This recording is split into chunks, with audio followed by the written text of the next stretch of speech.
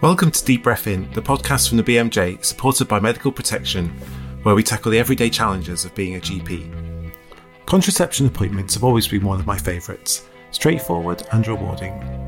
In this podcast, we're going to be looking at tailored regimens for the pill with MacGregor, and talking to family medicine doctor and educationalist Tara Stein, both of whom really go into what being patient-centred in those consultations means, and why it can actually be really complicated.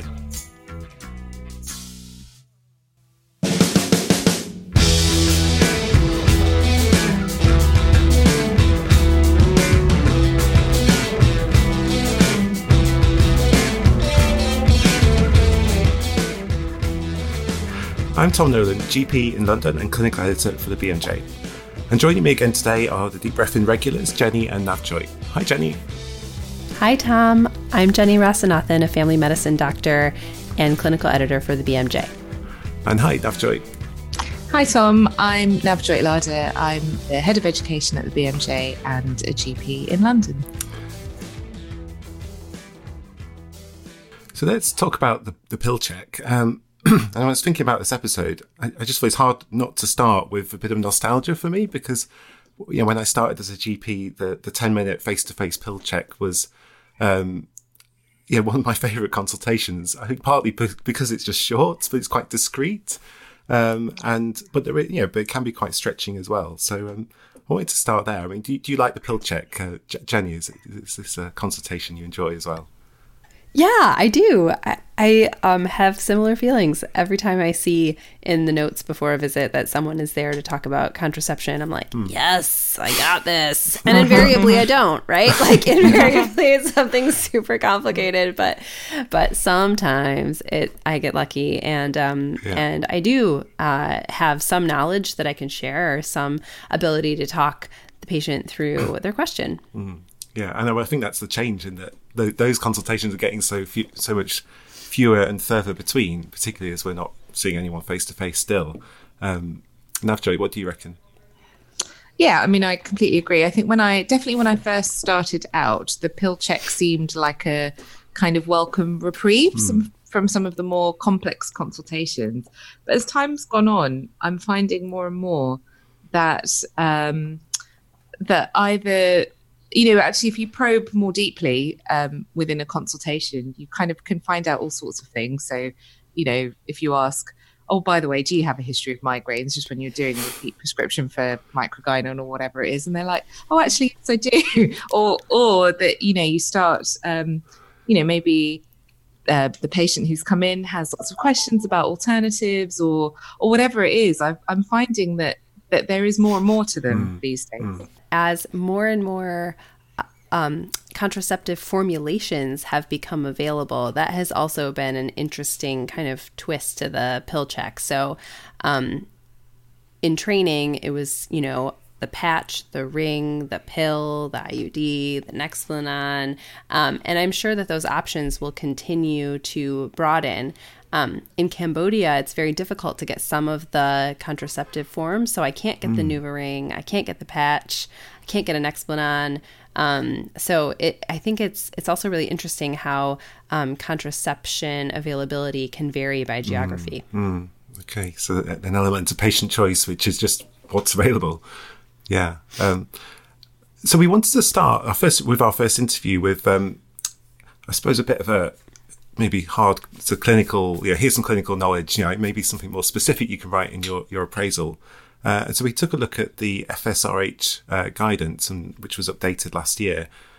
Jenny, as a US trained doctor working in Cambodia, do you follow FSRH guidance, or do you have your own version?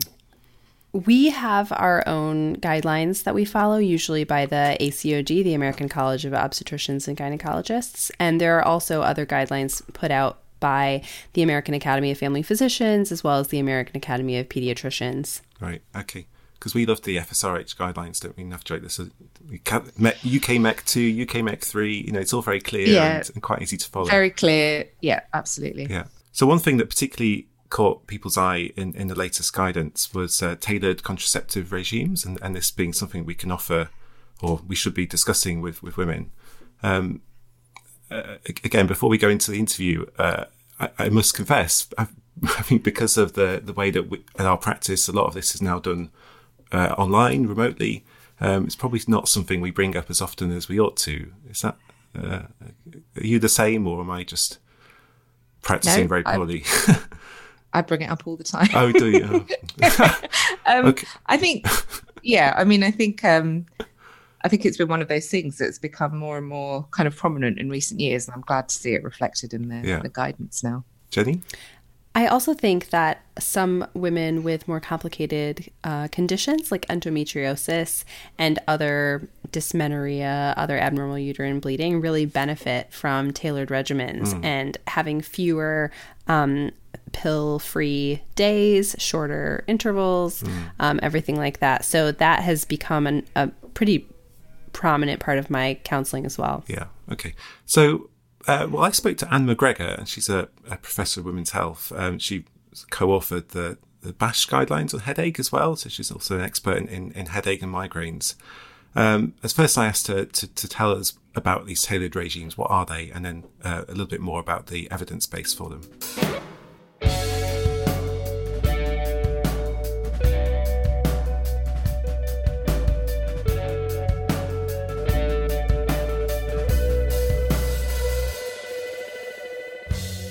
My name is Professor Anne McGregor, and I work in Section Reproductive Healthcare at Barts Health NHS Trust. So we now recommend a variety of different regimes that women can use. So there is what I'm sure GPs and healthcare professionals will be relatively familiar with already, which is tricycling, which is when a woman takes either 3 or 4 consecutive packs of a 21-day pill without a break in between them, but then takes, we would now recommend a 4 instead of a 7-day break at the end of those pill packs. So that's tricycling. The other one can just be continuous. So you get a woman to start the pill and she just takes the pill continuously, irrespective of whether or not she gets any unscheduled bleeding. She just continues on. And in most cases, that bleeding will settle within about 2 weeks. But there is the other option called flexible extended, which is break with the bleed, so that provided she's taken a minimum of 21 days of pills, if she then gets some unscheduled bleeding that is troublesome or lasting more than 4 days, she has the option to take a 4-day break, which allows the bleed to continue. She then restarts the pill pack. Bleeding usually settles by that time, and she continues on pill taking until she's either taken a minimum of 21 pills or she experiences 4 days of or more of troublesome bleeding and can then take another 4-day break. So lots more options there than traditionally, Yes. I was taught, not that long ago. Maybe we could look into some of the research into this then and the evidence of contraceptive failure rates. How do they compare with the traditional offer? Yeah, so unfortunately we have no direct comparison or no real proper clinical trial data, head-to-head comparison. But you only need to consider that in the typical use of using combined hormonal contraception and the standard way, we expect about a 9% failure of percentage of unintended pregnancies within the first year of combined use. But if we have perfect use, so women are using the 21-day 7 regimen absolutely perfectly without any extensions, then that drops down to 0.3% risk of an unintended pregnancy.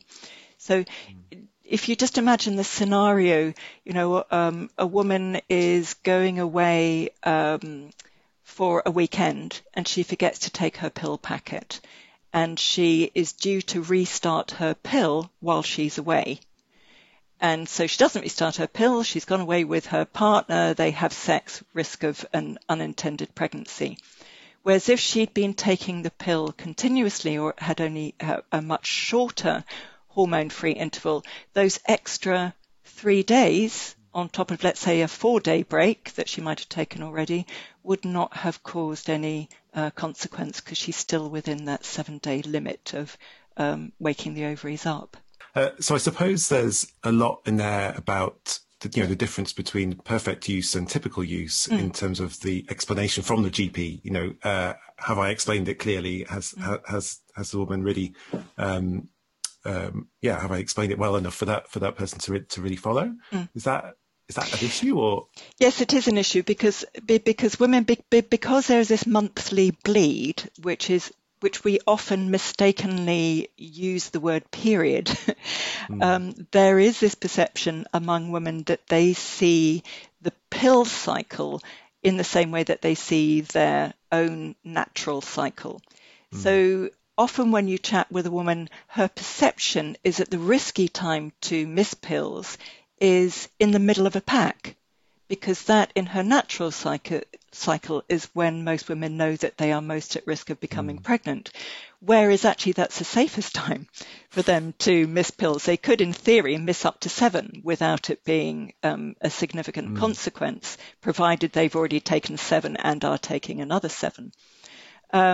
What they often don't understand is the riskiest time of missing pills is restarting a new pack, because they think they're safe because they're on their period. If we don't explain to them that this is a completely arbitrary withdrawal bleed, it is just a consequence of stopping those hormones, and if they don't restart their pill pack, that is the most dangerous time to risk pregnancy. So sex is only safe within the hormone-free interval, provided they restart their next pill pack on time. And I think that's a very simple message that we need to get across to women. Yeah, that's very useful. Just going back to some of the other the other evidence about, I think one thing that in my mind, which I could be completely wrong about, but you think, well, if they're taking it for longer periods of time without a break, are there any extra risks to that? We know that women taking the combined pill continuously, their concerns are, is the lining of the womb building up? Yeah. So the first thing we can say to them is there's nothing building up. There's nothing to be shed as a lining of the womb. When you stop taking the hormones, it's just the walls of the womb that are responding to those hormones and causing a bleed. And if you just look at the summary of product characteristics, for example, or even the patient information leaflet, how many times have you actually seen it written that the pill protects you against ovarian and endometrial cancer? So it's actually halving the risk of those quite scary cancers. And while there may be a small increased risk of developing breast cancer, then that risk equates to about 1 extra case per, I think it's something like 7,636 women per year of pill users. So if you put that into that context and you look at all the benefits that a woman might be experiencing, how would you explain sorry to interrupt you, but that breakthrough bleeding, or how would one explain that then? Yeah, so that is due more often than not to how our body is responding to those hormones. So sometimes if the balance of those hormones isn't quite right, it just causes the blood vessels that line the womb to cause some bleeding. And when you explain to a woman that quite often when they take a pill, every single day that they take a pill, they will absorb a slightly different amount. So for women who get more regular breakthrough bleeding or unscheduled bleeding, there is less balance between the bleeding threshold, the level of the hormones, compared to other women who don't get any unscheduled bleeding at all. Is it worth just mentioning how many of them become amenorrheic? Yeah. So I think when we're counselling women about potential bleeding side effects when they're taking the pill, the first thing to say is within the first 3 months, anything might happen, and for them not to be concerned about it. And that's whether they're taking it 24/7 or whether they're taking it continuously. Beyond that, we know that women who are using the combined pill continuously without a break, we'd expect probably about 60 to 70% of them to achieve complete amenorrhea by the time they've been taking it for about a year. I think it's always worth saying to women that the bleeding is a nuisance side effect for them, but doesn't usually represent anything of medical concern. The exception being obviously sexually transmitted infections that need to be tested for. But with pill-relating bleeding, because everything is quiet, the ovaries are quiet, the reproductive organs are quiet, you're actually usually suppressing any potential medical disorders rather than causing them.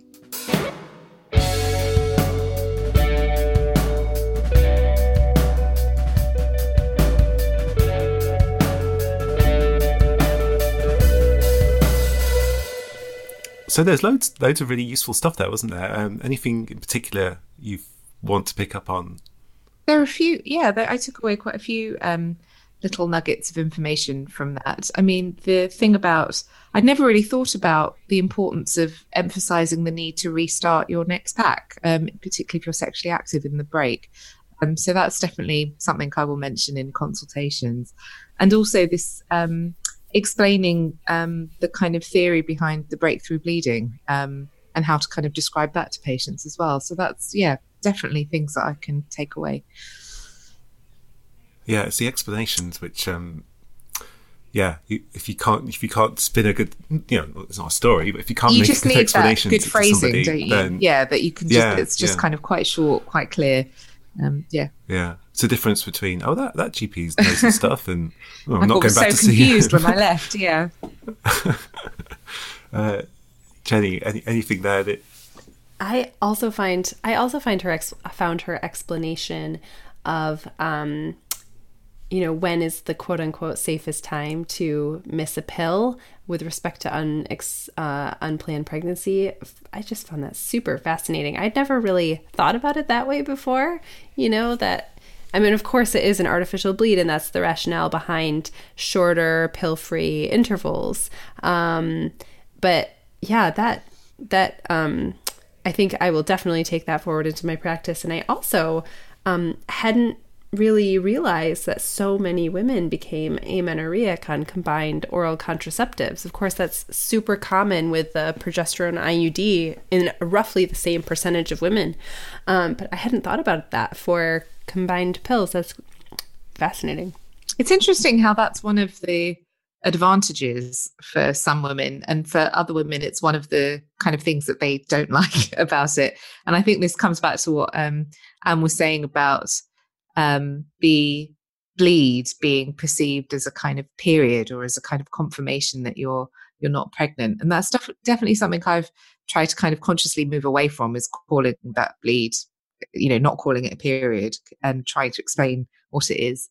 But I think you're absolutely right, Navjoy, and it really just depends on what is important to the individual person who's deciding on contraception. Absolutely wanting that signal every month that they're not pregnant, that their birth control is working, is really important for some people. On the other hand, having to deal with menstrual bleeding can be really annoying. It just really depends on your lifestyle and what you believe, and your kind of approach and understanding of your body as well. So, Tom, do you feel clearer about the regimens now? Yeah, definitely. I think it does take time, I think, to get these new, to me, a new concept, new idea. I think my fear is getting it wrong and then, feeling responsible for that. But I definitely feel after speaking to Anne that I can do that. I can definitely get. Do both of you know where the sort of standard regime of 21 days on and 7 days off, where that comes from? Well, I've heard that I've even said to a couple of patients actually that this is just made up by some men who thought that this was the best thing for women. Is that right? In a way, I think it was. Isn't it related to the Catholic Church? It is, yeah. So when the pill was first being kind of developed and brought to market, so the story goes that the developers, I wish I knew the name of who was behind it. It seems like something I should know. But anyway, they, in order to try and get the Catholic Church on board with it, they thought, well, if we design it in this way that is mimicking what happens normally, in that, you take it for a month, you have a bleed every month, then that might that might get the Catholic Church on board and make them willing to kind of accept it, and so that people who are Catholic could take it. But Catholic Church weren't on board, but they still went with this as the regime. So it just seemed, you just realise actually how kind of arbitrary it is. There's no kind of medical or scientific rationale for that as a regime. And often I will say that to patients, that you can do it in a way that works for you. Don't feel that you have to do that this is the best way. Yeah, I talk to my patients about that as well, that there's no kind of physiologic reason why they need to have a bleed or a withdrawal bleed every month, that in fact, that's not what's necessary. And I think Anne was really great about touching on that as well, making the point that nothing builds up. I think a lot of women have a fear that there is this insane quantity of uterine lining building up inside their body. People have theorized that that's, part of the pathogenesis of endometriosis and, all of this stuff. But, as she mentioned, the evidence doesn't support that. So shall we hear a little bit more from Anne, because she explains things so well. I asked her about another challenging thing, which is, which pill do you offer? What's your first line pill? And then if someone's not, struggling with that pill, it doesn't suit them, then how do you rationally sort of offer something which is better? So that's coming up after this from our sponsor. When you're a GP, you're not just 9 to 5. Being a GP is part of who you are, whatever the time of day. So when it comes to your indemnity, you need protection you can turn to whenever you need it. With new challenges always arising, we're here with expert medico-legal advice available 24/7 in an emergency. And because we're discretionary, we've got the flexibility to protect you for a wide range of situations with individual support that's tailored to your needs. During the current crisis, we know GPs need this flexible support more than ever. Visit medicalprotection.org to find out how we are helping our members through this challenging time, including policy changes, extended membership benefits, and medico-legal advice. Let's go back to the second part of my interview.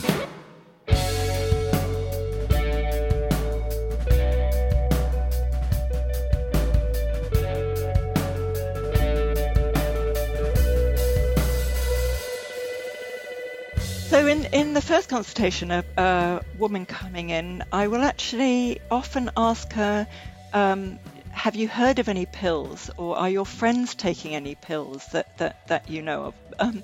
For the simple reason, if their friends are taking a particular pill and they're staying on it, then you're going to get better concordance with pill taking if it's one that their friends are already happy on. The answer is Yasmin, and then we go, oh. Yes, that is a bit of a difficult one, but you can segue around that one by actually saying, well, that's not one that we routinely offer, but we've got some ones that are very similar to that.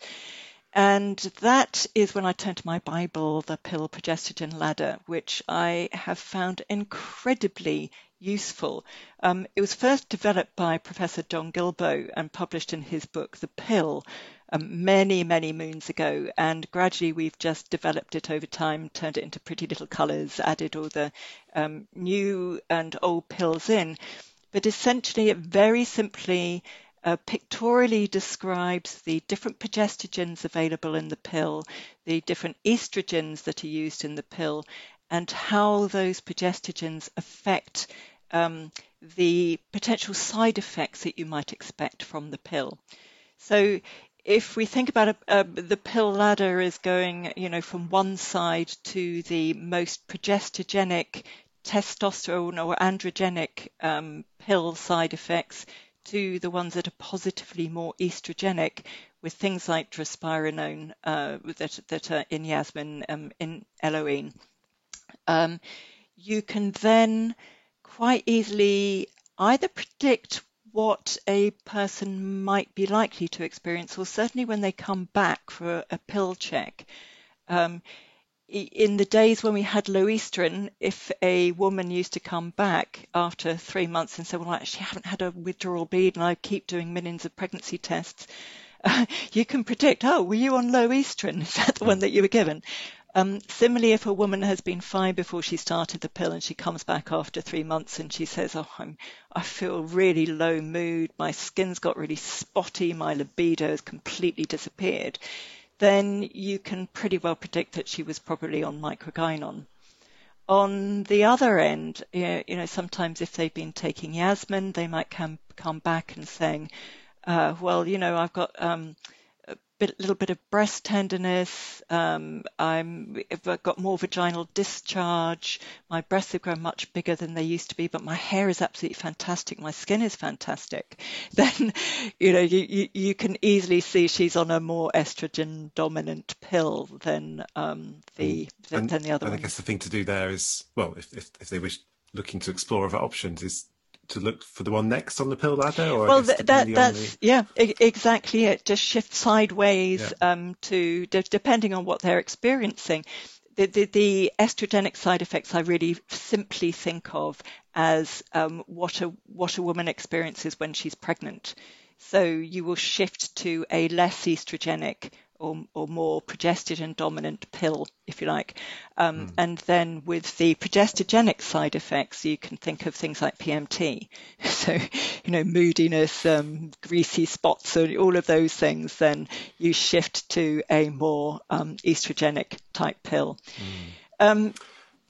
So, first line, I still think there is definitely a place for microgynon, but I think what would be lovely is if we had a 20 microgram microgynon pill in the UK, because I think particularly if you're giving the combined pill continuously, then you can get away with using a 20 microgram pill more often than not.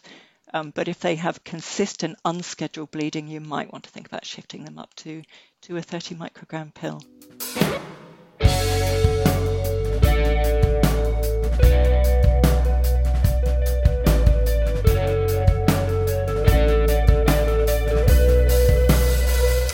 So if any pharmaceutical companies are listening, 20 microgram microgynon equivalent. Jenny, you're shaking your head. Why are you shaking your head? She just explains things so well. I thought I kind of knew this stuff, and I'm like, wow, yeah, I never thought about it that way. She's really good, eh? Yeah, exactly. I agree. Yeah. I might just sort of play that recording to patients over the phone. But it makes you realise actually how I feel like the pill check. We've just talked about what a routine appointment it is and how we love it when it comes because it's going to be a quick one. And actually, you realise how probably we're doing a disservice to the women because there's all this stuff about side effects that I certainly wasn't taught about. That this is an approach to managing side effects. These are the more androgenic ones. These are the more estrogenic ones. And, if someone is experiencing these things, this is an approach to how you might try something different. And I think certainly initially my kind of shifting around to, what do you want to try a different pill? It was a bit more kind of haphazard than that. And I just think, just poor patients. There was an article in The Lily, which is a spin-off from the Washington Post. This was from October 2019. And the title of the article, we'll link to it, is called Hormonal Birth Control is a Guessing Game. You're not making up the side effects. And it's all about basically these kind of case studies and individual interviews with women about how the way that different birth control methods and even different pills result in different side effects for different women and how they're very difficult to predict. And I feel like so much of what Anne said as well explains that, given the differential daily absorption of the hormone, but the way that our bodies process these. I think it's kind of what you were saying now, Joy. Like, we just expect that they've been around for so long, taking pills is fine, they're safe, whatever, and we expect women to just not have any side effects or not have any major side effects, when actually that's not true at all. There can be this sense in our heads that, oh, well, if it's not a DVT or a PE or, then it's a it's minor, a side effect is minor. So a bit of weight gain, a bit of acne, that's okay. And I think that again does a real disservice, I think, to the people taking them, where, I think there's a real lesson in sort of listening to people's experiences. And if they're unhappy with what they're taking, then try something else. The other big, the other thing that reminds me of is a few years ago, our CCG asked us to switch all women who are taking branded contraceptives to other brands of cheaper brands of contraception, and which we so dutifully did. But so many people would then call back saying, no, this is not the same. I'm not experiencing, I'm experiencing different side effects. And of course, the line from the CCG was, these are exactly the same, no difference. I never really got to the bottom of that. But, it's perfectly possible, I suppose, in the manufacturing process, if they're within sort of 98% of each other. I don't know. It did seem like so many people were calling about that there must be something in it. And in that process, Tom, I'm curious. I mean, did you feel like you were kind of forcing a different medication onto these patients? Did you ever feel bad, like you were kind of forcing them to do something they didn't want to do? And what was that like with respect to their birth control? Well, I think we were advised just to switch it and leave a note with the prescription. We have switched you to a different brand of the same thing. I suppose like switching brands of ketchup or something. But I guess the thing about switching ketchup brands, that nothing tastes quite as good as Heinz, But, we were given all sorts of very, very detailed information to reassure our patients that this is the same. Tom, I was going to say you love a good analogy. I'll just say you love an analogy.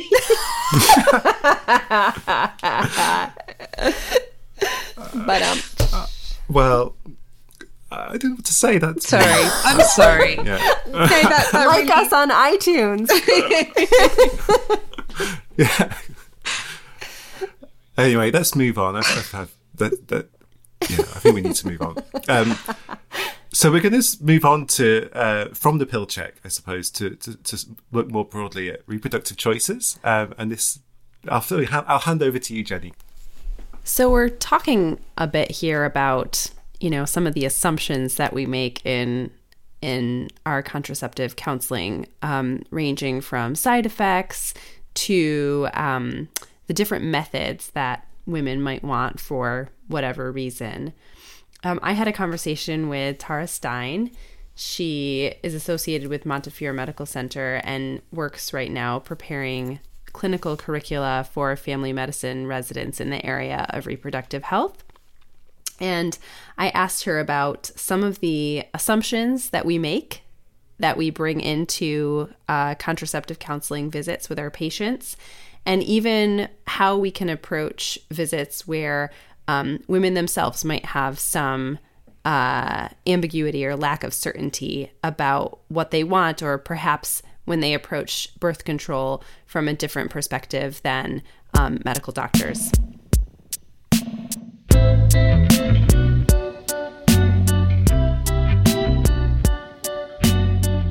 My name is Tara Stein. I am a family physician by training, and I currently work for RHEDI, the Reproductive Health Education in Family Medicine, where I am a clinical curriculum manager. So a lot of times when I was seeing patients in the Bronx, I would, particularly when seeing adolescents, ask them if they wanted to talk about contraception, beyond taking a sexual history. And so often what they would tell me, and they know very clearly they don't want to be pregnant, right? They understand that that's not what they want. That's not a good thing for them at the time. But then when I would say, okay, well, what can we do for contraception? What would you like? What sounds interesting? I can talk with you about all these options. And they would say, no. And for me personally at the time, it was like, wait a minute. These two ideas seem to not be, possible at the same time. Like, how can you know that you don't want to be pregnant, but also not want contraception? And I wonder if you can speak a little bit to that and how we as providers in that scenario can empower those patients. Yeah, absolutely. I think this is really a great question, and something that has become something of a focus in the family planning community around the language of pregnancy intention. The idea that everyone should be very clear or certain about when and how they become pregnant and when and how they parent. But in fact, almost everyone has conflicting feelings at different times in different spaces with different partners in different life circumstances. You have a job, you lose a job, you get into school, you come ill, all of those things are constantly shifting in our lives. And so it would make sense that we're always questioning and re-questioning need. I think part of our urgency in wanting a patient to be certain, to say, I don't want to be pregnant, and so I should be on a method, stems from our medical training. We're trained to prescribe specific paths of action. If you become pregnant, you should avoid risky behaviors. You should abstain from alcohol. You should have a healthy diet, exercise, take vitamins, and so on. And if you don't want to be pregnant, then you need a method so that you don't have this, what we predict or assume to be an unsafe or an unhealthy pregnancy, right? A pregnancy that isn't planned is somehow going to turn out poorly. But the evidence doesn't hold up to that. Even though we know that there are things we can do to improve outcomes by providing prenatal vitamins, for example, we also know that plenty of people have pregnancies where they didn't follow every rule and have very healthy children. And we know that there are people who follow every rule and still have poor outcomes. And the poor outcomes are tied much more closely to the systemic racism that infiltrates the healthcare system and our environment than it really does to the patient's management of individual choices. Not to belabor the point, but I remember during my training, a learning session with you and other colleagues about, medication abortion and how part of our kind of routine visits, and we tried to minimize the number of visits for patients, again, trying to increase their access to our services. But I remember part of those routine visits being to talk about contraception. And I remember a question came up during one of those sessions, admittedly from a white male doctor, I just have to say that, and he said, well, wait a minute, what contraception are you going to give this person who just had an abortion? And we had a discussion about how actually if the woman says no, even though she's just had an abortion, like that is okay. And I think a lot of people, a lot of physicians still have a problem with this idea that you've just performed an abortion and you're not going to set somebody up with contraception same day, same visit, or even next visit if they say no, they don't want contraception. And I wonder if you can talk a little bit about that specific scenario of women thinking about contraception immediately after having an abortion. I'm glad that that session stayed with you and that resonated with you, because I think those are the most important lessons that we can take from residency, is that ability to exchange ideas and confront each other and to question and to challenge ourselves. So that delights me that stuck around. And yeah, there's been a lot of literature around the timing of asking patients about contraception, particularly in relation to having their abortion care provided to them. And for a lot of patients, that's not the time or space that they want to talk about that, and we can, go into a lot of different ideas or assumptions about why that might be. But really, a medical procedure or a medical visit is about that visit. If you go to the hospital because you need to have a cardiac test done and someone says to you, well, we need to start you on some other medicine, you're like, no, I'm still thinking about what this procedure means to me and how I'm going to feel and what's going to happen and what does this look like. And I kind of want to go home and process this and recover for a few days and not be starting my nicotine patch or not be starting my Lipitor, because what I really want to do is I want to kind of heal. And so for a patient who's had an abortion, that patient wants to go home and perhaps talk to their family or talk to their friends or talk to no one, and, be in a space where they can say, this happened and how do I feel? And am I any different? And maybe I'm not any different, and that's great. Or maybe I am, and I've reconsidered something. And so to sort of impose a second decision on top in that intersection of space may not be right. And it goes back to the previous question of, why do we feel the urgency of like providing as many services into one visit? And it ties into how we provide healthcare and limited access. And so I think that's a part of it. I also think there's a lot of assumptions about why patients have abortions. Patients who have abortions want to be parents. Patients who have abortions don't want to be parents. Patients who have abortions don't want children. Patients who have abortions already have many children. Patients may be choosing to have an abortion because of a medical complication that they needed to get under control, but they really want to become pregnant again right away.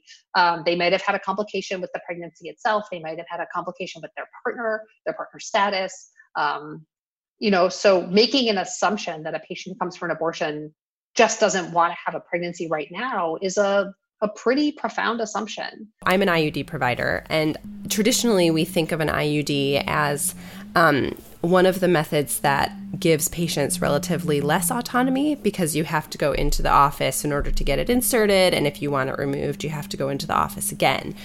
And I'm curious if you can say a few final words on how to approach students in that scenario, how to be aware of the power differences that exist between students and the provider, and other strategies to kind of mitigate that power differential, or at least accommodate for it. Yeah, I think regardless of the age of the patient, the most important thing, like a takeaway for primary care doctors or providers who do these services everywhere, is if you're going to offer the insertion, you have to offer the removal with the same expedited sense of no judgment, no question for both services.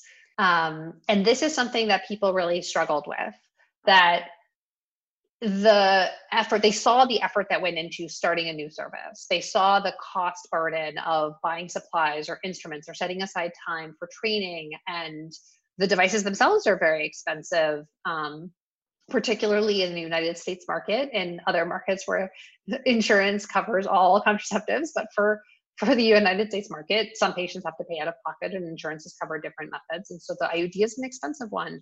And so to give the patient the sense that I am pleased to insert this IUD for you because it's safe and effective, and we know that it's a method that you can use and does not cause an impact on your future ability to have pregnancies or children at the time that is right for you, right? Which are all myths that we had to fight against in the medical institution.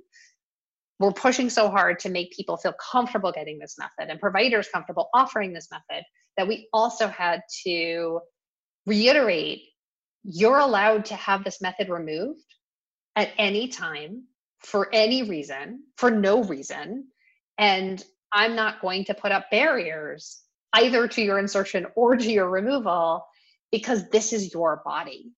It is a concern when you look at the long history of reproductive coercion and forced sterilization, particularly on women's bodies, women of color, nationally and internationally. Our communities are resonating a truth, which is that, hey, are you trying to do something to me that I have no control over? And that is something we have to honor and center in our conversations and say, yes, this history is real, that communities have experienced and continue to experience this kind of reproductive coercion. We don't want this to be the same thing. We want this to be about empowering you. So here's the IUD device if you want it, and here's how you get it out as soon as you don't want it. These have to be wed together. This has to be taught in the same breath, that access is about making sure patients can start and stop methods and choose to initiate and choose to not have a method altogether. And that's all part of access.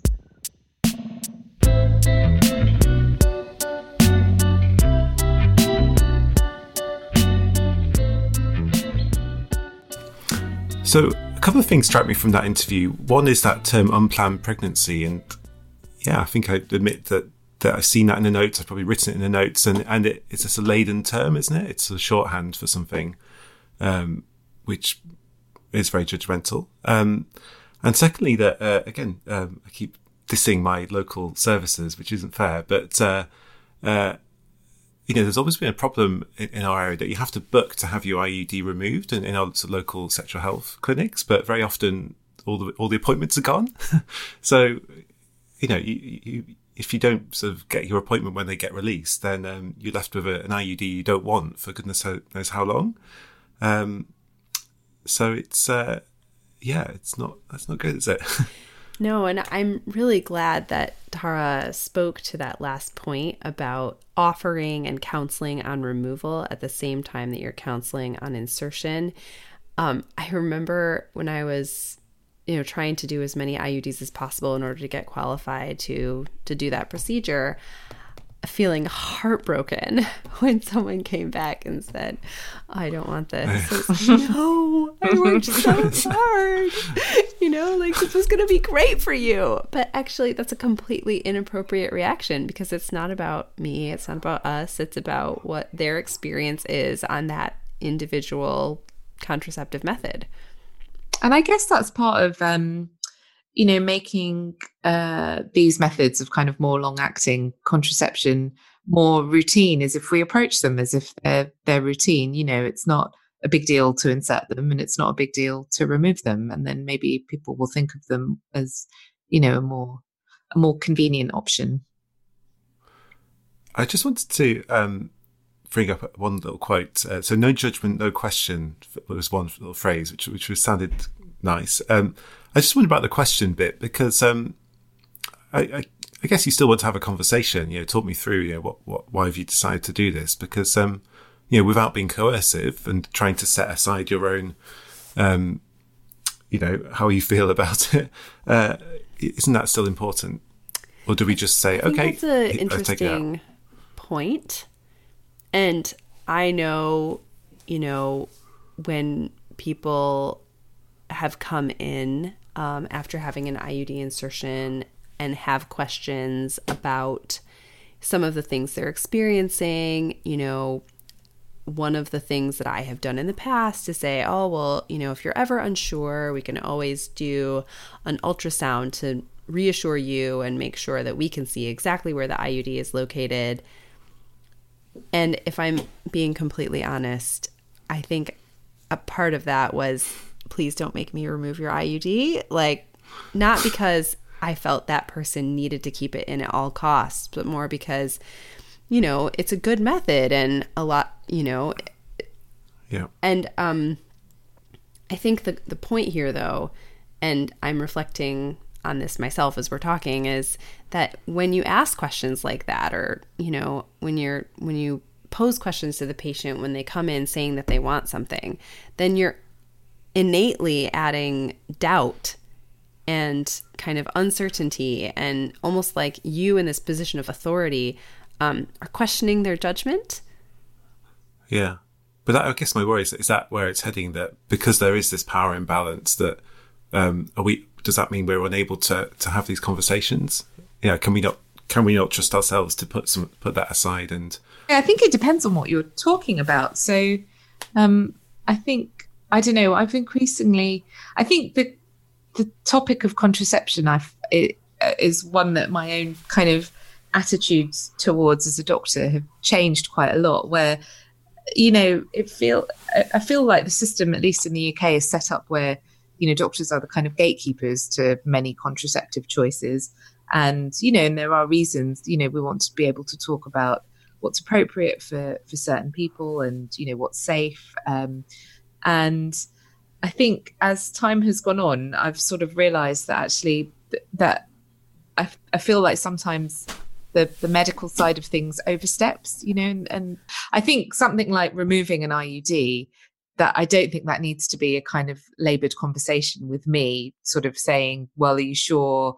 No, well, this is how you need to be booked into this clinic, and it's going to take 2 weeks, and this is how it's going to happen. Actually, if a woman wants to remove wants to remove her IUD, then that should just be a relatively straightforward matter of her choice. So do we even need, a doctor or a nurse to remove an IUD? Is that even actually necessary? Well, interestingly, there is a small but growing body of research and literature about this topic. And specifically, there have been a couple qualitative papers and other small studies. This was done in like mid-2018, 2019. And I'm thinking of one study in particular that was published in Contraception. And this was a small study including 15 patients and 12 physicians. And all patients were interested in IUD self-removal.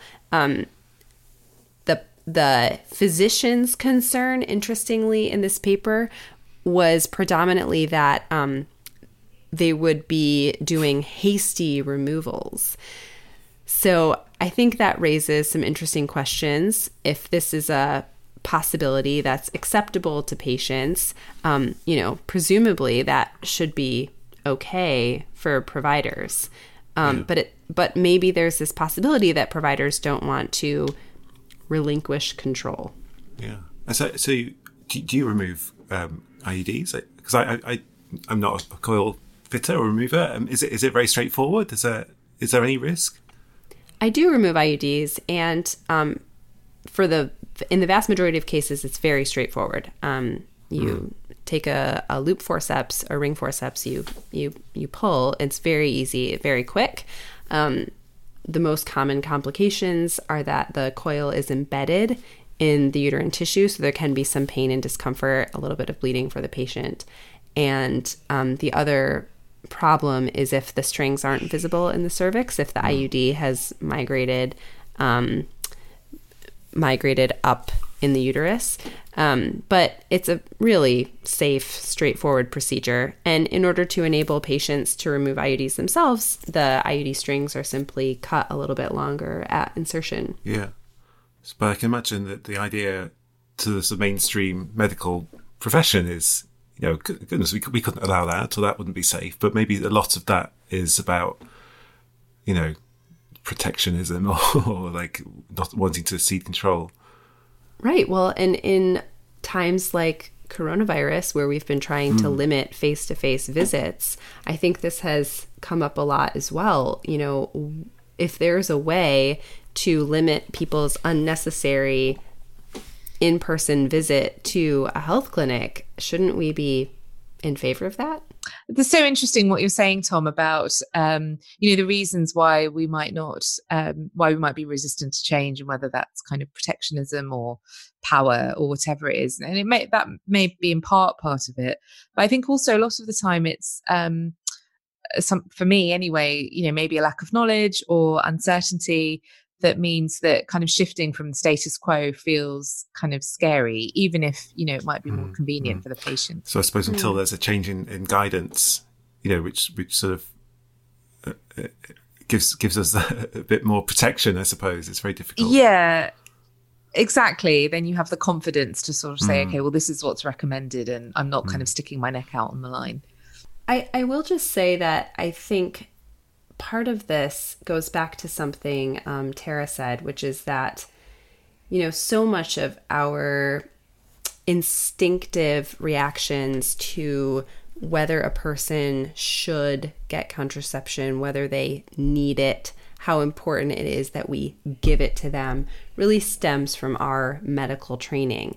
Like first do no harm, but, the way that medical education has been structured is around preventing unplanned pregnancy, is around, reducing those negative outcomes with, adolescent pregnancies. And all of that is on the one hand appropriate, but maybe not always patient-centered. And I do think there's a lot to be said for the way that the medical education system approaches women's sexual and reproductive health, which means that we're more focused on kind of making sure that we, quote unquote, do the right thing and not necessarily doing the thing the patient wants. So true. it's complex, isn't it? I think we've done a great job in this episode of taking what we thought was the most simple consultation and, finding lots of different levels and layers to it and making it more difficult, but no, in a good way. We haven't even spoken about kind of gender equality and all of that's wrapped up in a consultation as well. And, that's a whole other layer as well, which I guess at this point it's too much to go into. But, it just shows how there is so much going on in that consultation, I think. And maybe that's another episode, but I think we've run out of time for this one. And so we'll leave it there.